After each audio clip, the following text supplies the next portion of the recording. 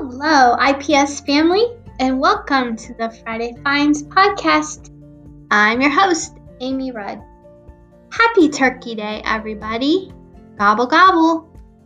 Hope you remember to enjoy your Thanksgiving break and try not to eat too much turkey, stuffing, and favorite desserts. Make sure you get your steps in and have some chill time for you. Okay, I just want to let you know that I'm truly thankful for all of you, and I truly hope that you enjoy this upcoming break.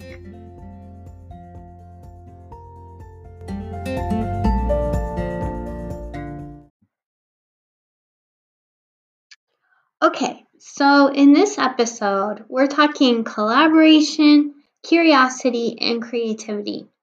I had the opportunity to dig in and interview author, teacher, and STEM enthusiast Chris Woods, also known as The Daily STEM on Twitter.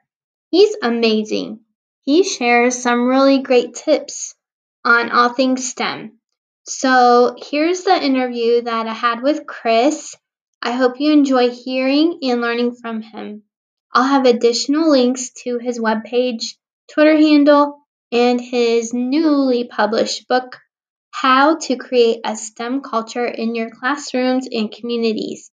So check that out if you want to know more. And here we go.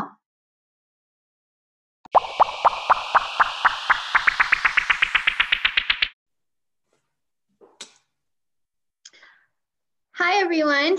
It's Amy Rudd. I'm here with you again today on our podcast, and I have a really special, amazing guest with me.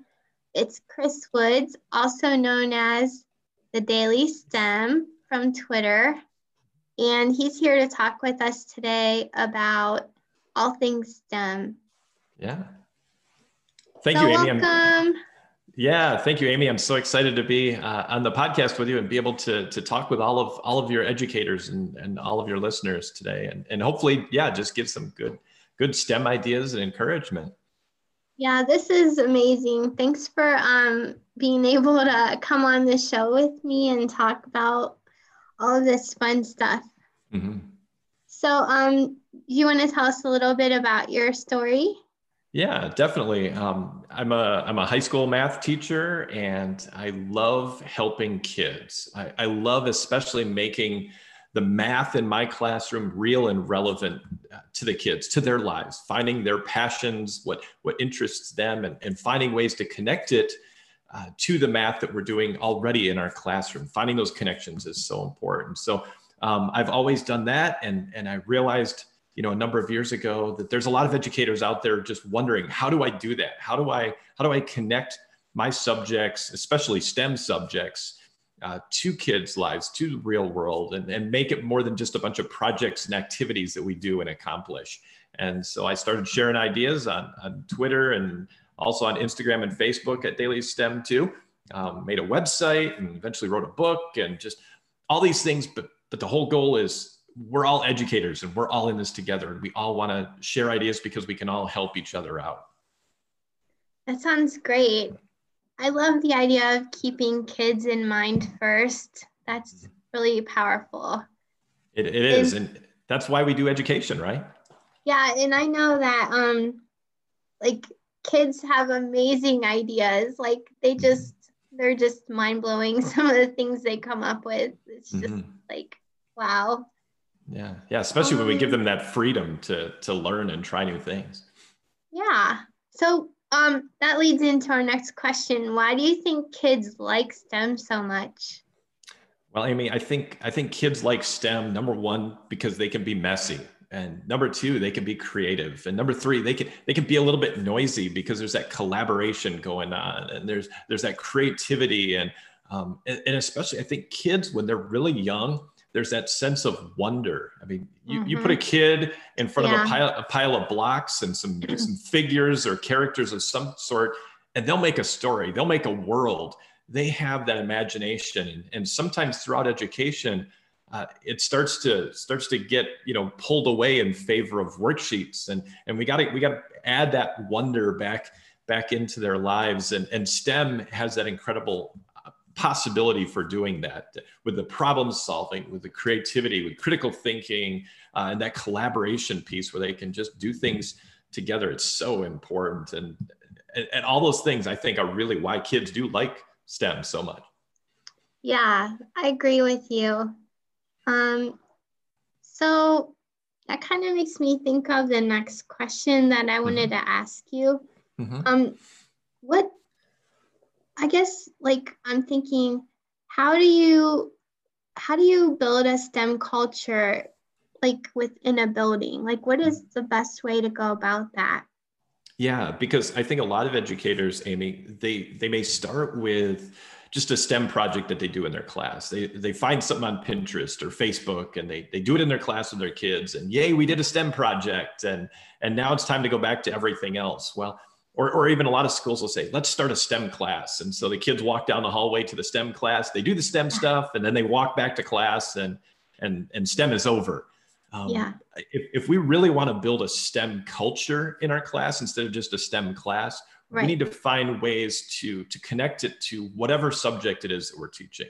You know, if you're a history teacher or a social studies, subject, you want to say, what were the technologies in place in this time period that we're studying? What are the technologies or the resources, the different things going on in this particular geography? If we're talking about different parts of the world, why are these industries prevalent here? How can we connect that to geology? How can we connect that to weather? How can we connect it to all those different types of things? But the more that we say, how do we take STEM and whatever subject that we're doing and see those connections, then it's going to make that culture in our school. Kids are going to realize that there's not just a time for STEM and then there's time for everything else. We can't just say we want them to grow up and have a STEM job. There's STEM in every job that they're going to grow up and do. So. You're right. Yeah, that's a really good point. Yeah, and again, a lot of those things also can happen just by sharing ideas. If you come across an idea that you're like, wow, this would be a great art connection to STEM, but I'm not the art teacher. Well, share that link with the art teacher.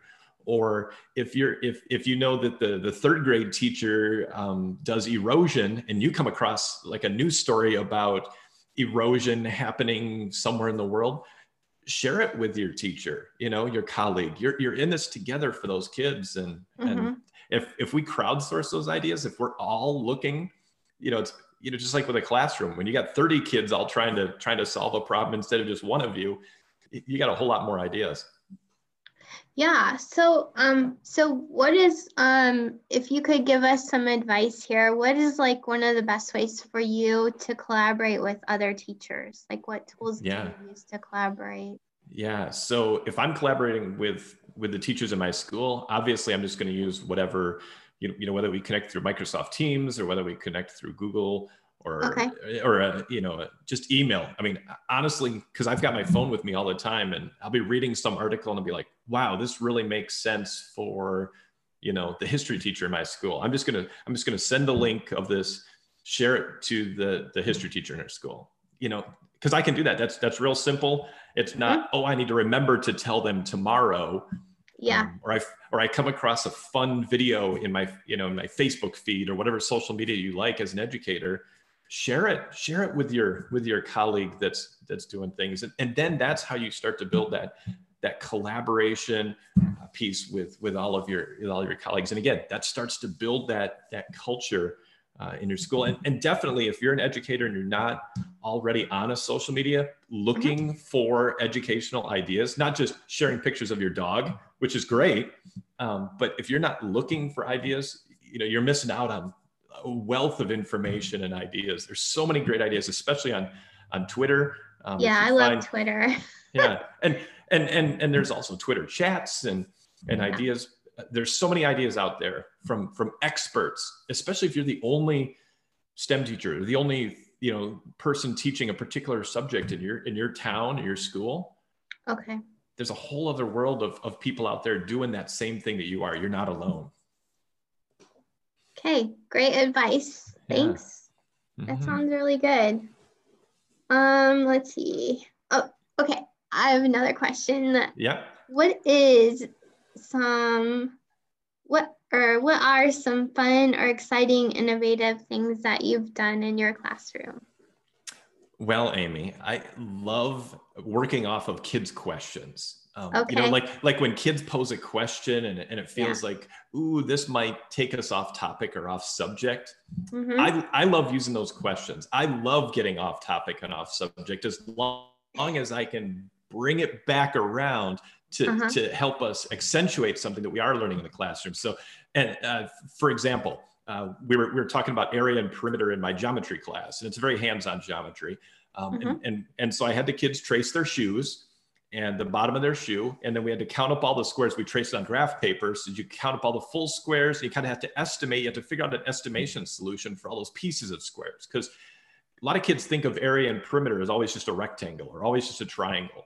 That's a And good so point. so It's so true. showing them something completely different, like the area of the bottom of a shoe, which a shoe designer, which a shoe factory, which a shoe company are all going to care about. And so we did that, and one of the kids said, boy, Mr. Woods, wouldn't it be fun to make our own shoes? And I said, yeah, let's do that. and, Nice. and and so I opened up the cabinet where I had cardboard and paper, and I said, why don't you try making a shoe? And a couple days later, bits and pieces of time, they had some shoes built, and it was neat because they had to learn all sorts of other types of skills.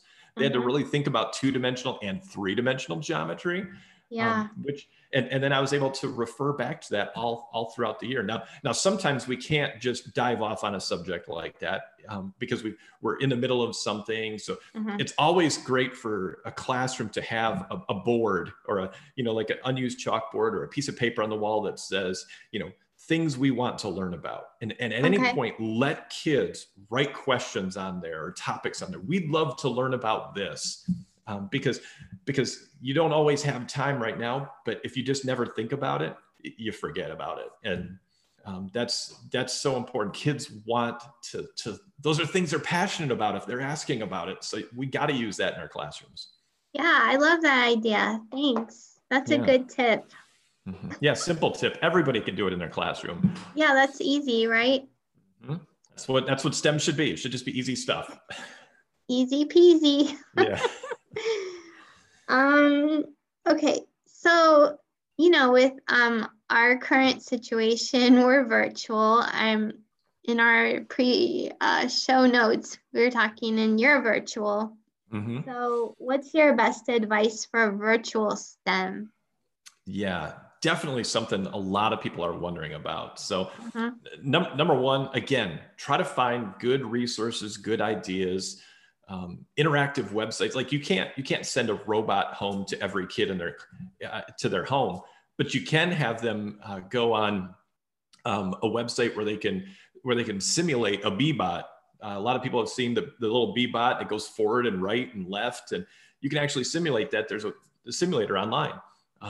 There's just lots of resources like that can open up those opportunities for every kid to be successful with STEM. But the other aspect is not every kid is going to have the same materials in their home. So turn that into a challenge and a project all on its own. Have every kid in your class go find a box, cardboard box, empty bin, whatever it is, and make it their STEM box, make it their maker box, make it their creation, their idea box, whatever. Oh, And I then love that idea. and then have them fill it full of whatever blocks they may have at home, Mm-hmm. leftover game pieces, popsicle sticks, recyclables, aluminum foil, pieces of wire, tape, glue, whatever they've got. And so now every kid has their own box, their own kit of stuff that they can use to make and create. And then you've got not just all the kids using the same materials to create a project or a challenge. Now Mm-hmm. you've got all these kids doing all these different iterations, and they can all learn from each other in so many different ways because of that. Nice. Yeah. So, like with that, when you have kids working on projects like that, Mm-hmm. do you have a design cycle that you have them follow? Yeah, well, not necessarily all, laid out. There's a lot of great ones online. I mean, you could search for, design thinking or engineering cycle. I like really, especially for younger kids, Hmm. really, really making them just think about making something and then making it better. That's like two very simple concepts that even a kindergartner can understand. Let's make something, and then let's not be done. Let's make it better. Because that's that iteration process. Or a little bit older, you can teach the kids just design and refine, and it Okay. rhymes. And so that idea of you design something and then you refine it, you make it better. And and Hmm. and one thing that's always really important to point out: kids need to draw their ideas first. Okay. If they dive into the making step, they haven't thought about what materials they want to use. They haven't thought about all the possible limitations or features that they may want to or not, use. And it has to all be flowing from a problem or an idea to begin with too. So definitely spend time on that preparation step, that planning step. Think of every Mythbusters episode. The first thing they do is they get out that blue paper and they draw out their ideas for how they're going to bust that myth. That's what we need our kids to do first. So, Okay. and by the way, speaking of Mythbusters, if you've never shown your students Mythbusters Junior episodes, those are a great fun show for a kid to watch. That sounds good. Yeah. I'll have to share that with the teachers. Yeah. Mythbuster Junior. Yeah, definitely. Nice. Yeah. Um, okay, so thinking about all that, Hmm. what do you think is the best way to get started in planning for STEM? Yeah. So let's tackle that two ways, Amy. So if we're trying to get started and planning for, let's just go virtual right now, because a lot of educators are thinking virtual. Right. Number one, that challenge has to be open ended. You really want kids to realize that, maybe it's a question. You pose a question like find something that's a problem in your house and design a solution for it. That's not complicated for every kid, and they can all come up with their own solution based on what types of resources they have. Or maybe it's, design a way, a Rube Goldberg machine that'll switch the lights off in your room, so, and they can just be creative. Maybe it's just, some dominoes knock over and it rolls a ball and goes down a tube and drops and hits the light switch, but Okay. just simple things like that. And, Hmm. and then, and then whatever device your kids have, like a lot of kids will have a device at home. They can just, record whatever it is that's doing that, Hmm. or if they do stop motion, or time lapse of something being created, like each picture, each step. Or you can even say, now write out, what was your process? How did you create this? So now you're bringing in that literacy aspect as well. There's so many simple things like that, but especially keep it wide open. Hmm. Think of those types of things. Go for a walk, and how much nature do you see on your walk? Or find something in your house to measure every day. Measure how much garbage your family throws away in one day, or measure how much food you use every day, or measure how much rain or the temperature every day. Whatever you've got in your house that you could do. But as far as like in a classroom, I think the biggest thing for planning for STEM is moving from just projects that kids do and complete and hand in to Hmm. to more challenges, things that are open ended and they can keep iterating and refining and making better. And again, find those things that connect to what your kids are interested in. That is great advice. I like that idea from moving away from like just the project to like, real life, everyday things that can be refined and like redefined. Yeah, and I think a lot of teachers, they maybe just don't quite feel as confident about trying something new that they've never done. Like, oh, it might not work, True. or oh, Yeah. we have all these other curriculum things we have to do, but Hmm. but you know what? Sometimes you just got to try. Sometimes you just got to do something and say, let's run with it. Let's see what happens. And the kids are always going to surprise you. The kids That are is always, true. and Kids do surprise you. Yes, in good ways and sometimes some strange ways, but Yeah. but you know, and there's also plenty of resources and ideas, everywhere. Again, I mean, you can Yeah. find those great ideas. And you know what? You start by just copying those projects, and you do Mm-hmm. them with your kids. And you know what? After a while, you're going to realize I can change this a little bit. I'm going to adjust it so that it works better for this unit or the Mm-hmm. materials of the kids that I have. And then you start to realize I can create these things on my own. And that's kind of that cycle that we as educators go through as we become more and more confident as a STEM educator. Great. That's great advice. Yeah. I was just thinking about this one boy, and I don't remember what grade level he's in. He was showing the teachers his ant farm Oh yeah. in his house. That's you know what, as much as you can, or for younger kids, definitely instead of show and tell, especially with their remote, call it a STEM and tell. Have them find something I that's like that. STEM in their house, and Yeah, STEM and in your show that off. house. Say, or today, find something that uses a motor. Find something that uses, you know that's magnetic. Find something that's that sticks to a magnet. It doesn't matter what age level that you're working with. Get them even just to think through some of those very basic things. Or and if they don't have a 3D printer, like 99.9% of kids don't have a 3D printer at home, that's okay. Right.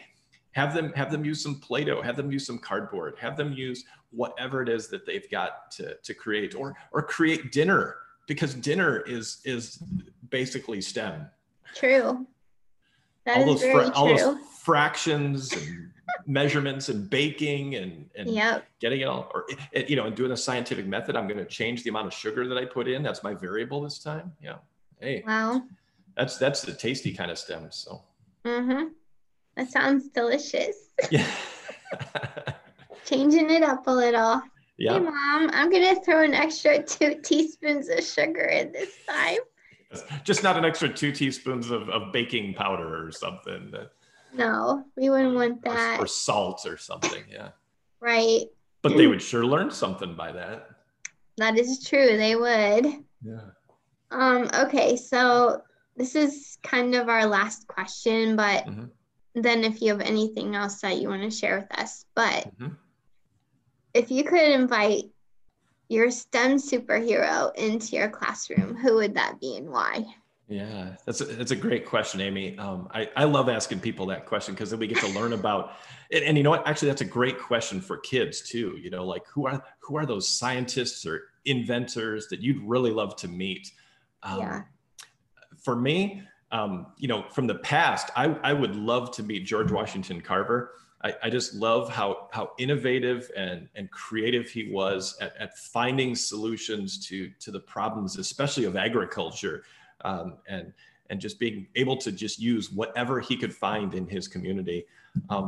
As far as now, I would love to be able to talk with Elon Musk and just think what goes on in his head as he's just willing to push boundaries, whether it's sending people to space or designing different types of vehicles. And I know he's just like, the figurehead of these giant companies, and there's tons of amazing people working for him. But just to know what leads somebody like that to just keep pushing farther and push the boundaries, and that willingness to take a risk and try something new is I think a great skill that all of our kids need. Yeah, that sounds good. I was thinking of I would love to be able to talk to Steve Jobs. Oh yeah. Like I think he is just so amazing, and like all the things that he came up with that were just like totally like eating up right now. Yeah. His ideas and leadership has changed the world in so many ways, and Yeah. we need those. We need those kind of people to come around all the time in our world. So, and you know what? Our kids can be those people too. They will be. They're the Steve Jobs of the future, that Elon Musk's of the future. Right on, Amy. Yeah, that's right. Let's see. Any other advice that you want to give us or inspire us with? Oh, maybe you could tell us about your book.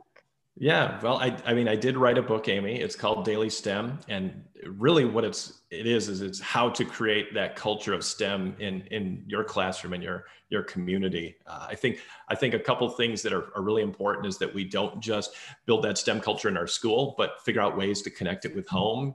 Get parents and families doing STEM with their kids, as opposed to just read to your kids, which we've been saying for years and years.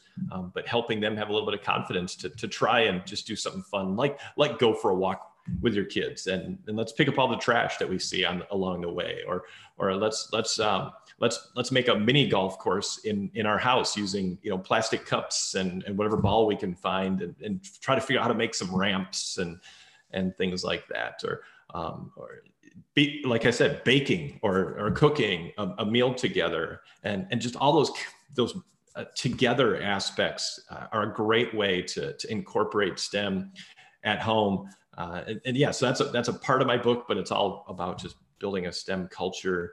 A lot of the ideas that we've already talked about, Amy, and honestly, if there's anybody that's listening and wondering, hey, what are some other ideas? What are some other just simple things that I can do with my kids? I've made plenty of lists of just 77 ideas, and there's like 4 different ones of just simple ideas that you could do in a classroom or at home. And they're on my website, dailystem.com. If you click on the resources tab, they're right there. And there's a lot more resources available as well if you're at all interested in about STEM. Okay, that sounds really good. Yeah. Thank you for sharing that information with us. Yeah. Yep. I'm always happy to help, Amy. Great. So let's see. Any final parting thoughts? Any final parting thoughts? Amy, I just want to thank you for the hard work that you're doing to help inspire your educators at your school and in your community. And we definitely just need more and more educators. Every educator out there has ideas and expertise to share. Be willing to share, especially share with your colleagues. When you come across great ideas, just share them with each other and just keep on trying, because we're in this for the kids, and they deserve our best, and we can do that. That's what it all comes down to. We're teaching kids. Yep. Kids first. I love it. Yeah. I appreciate it, Amy. I appreciate you. Thanks for volunteering to come on my podcast and share a little bit about yourself and all this advice that you've given us today. It's amazing. And I know that it's going to make an impact on us. So thank you. Yep. No problem. Thanks again, Amy. All right. Have a good one. Thanks for coming. Yep. Bye. Bye.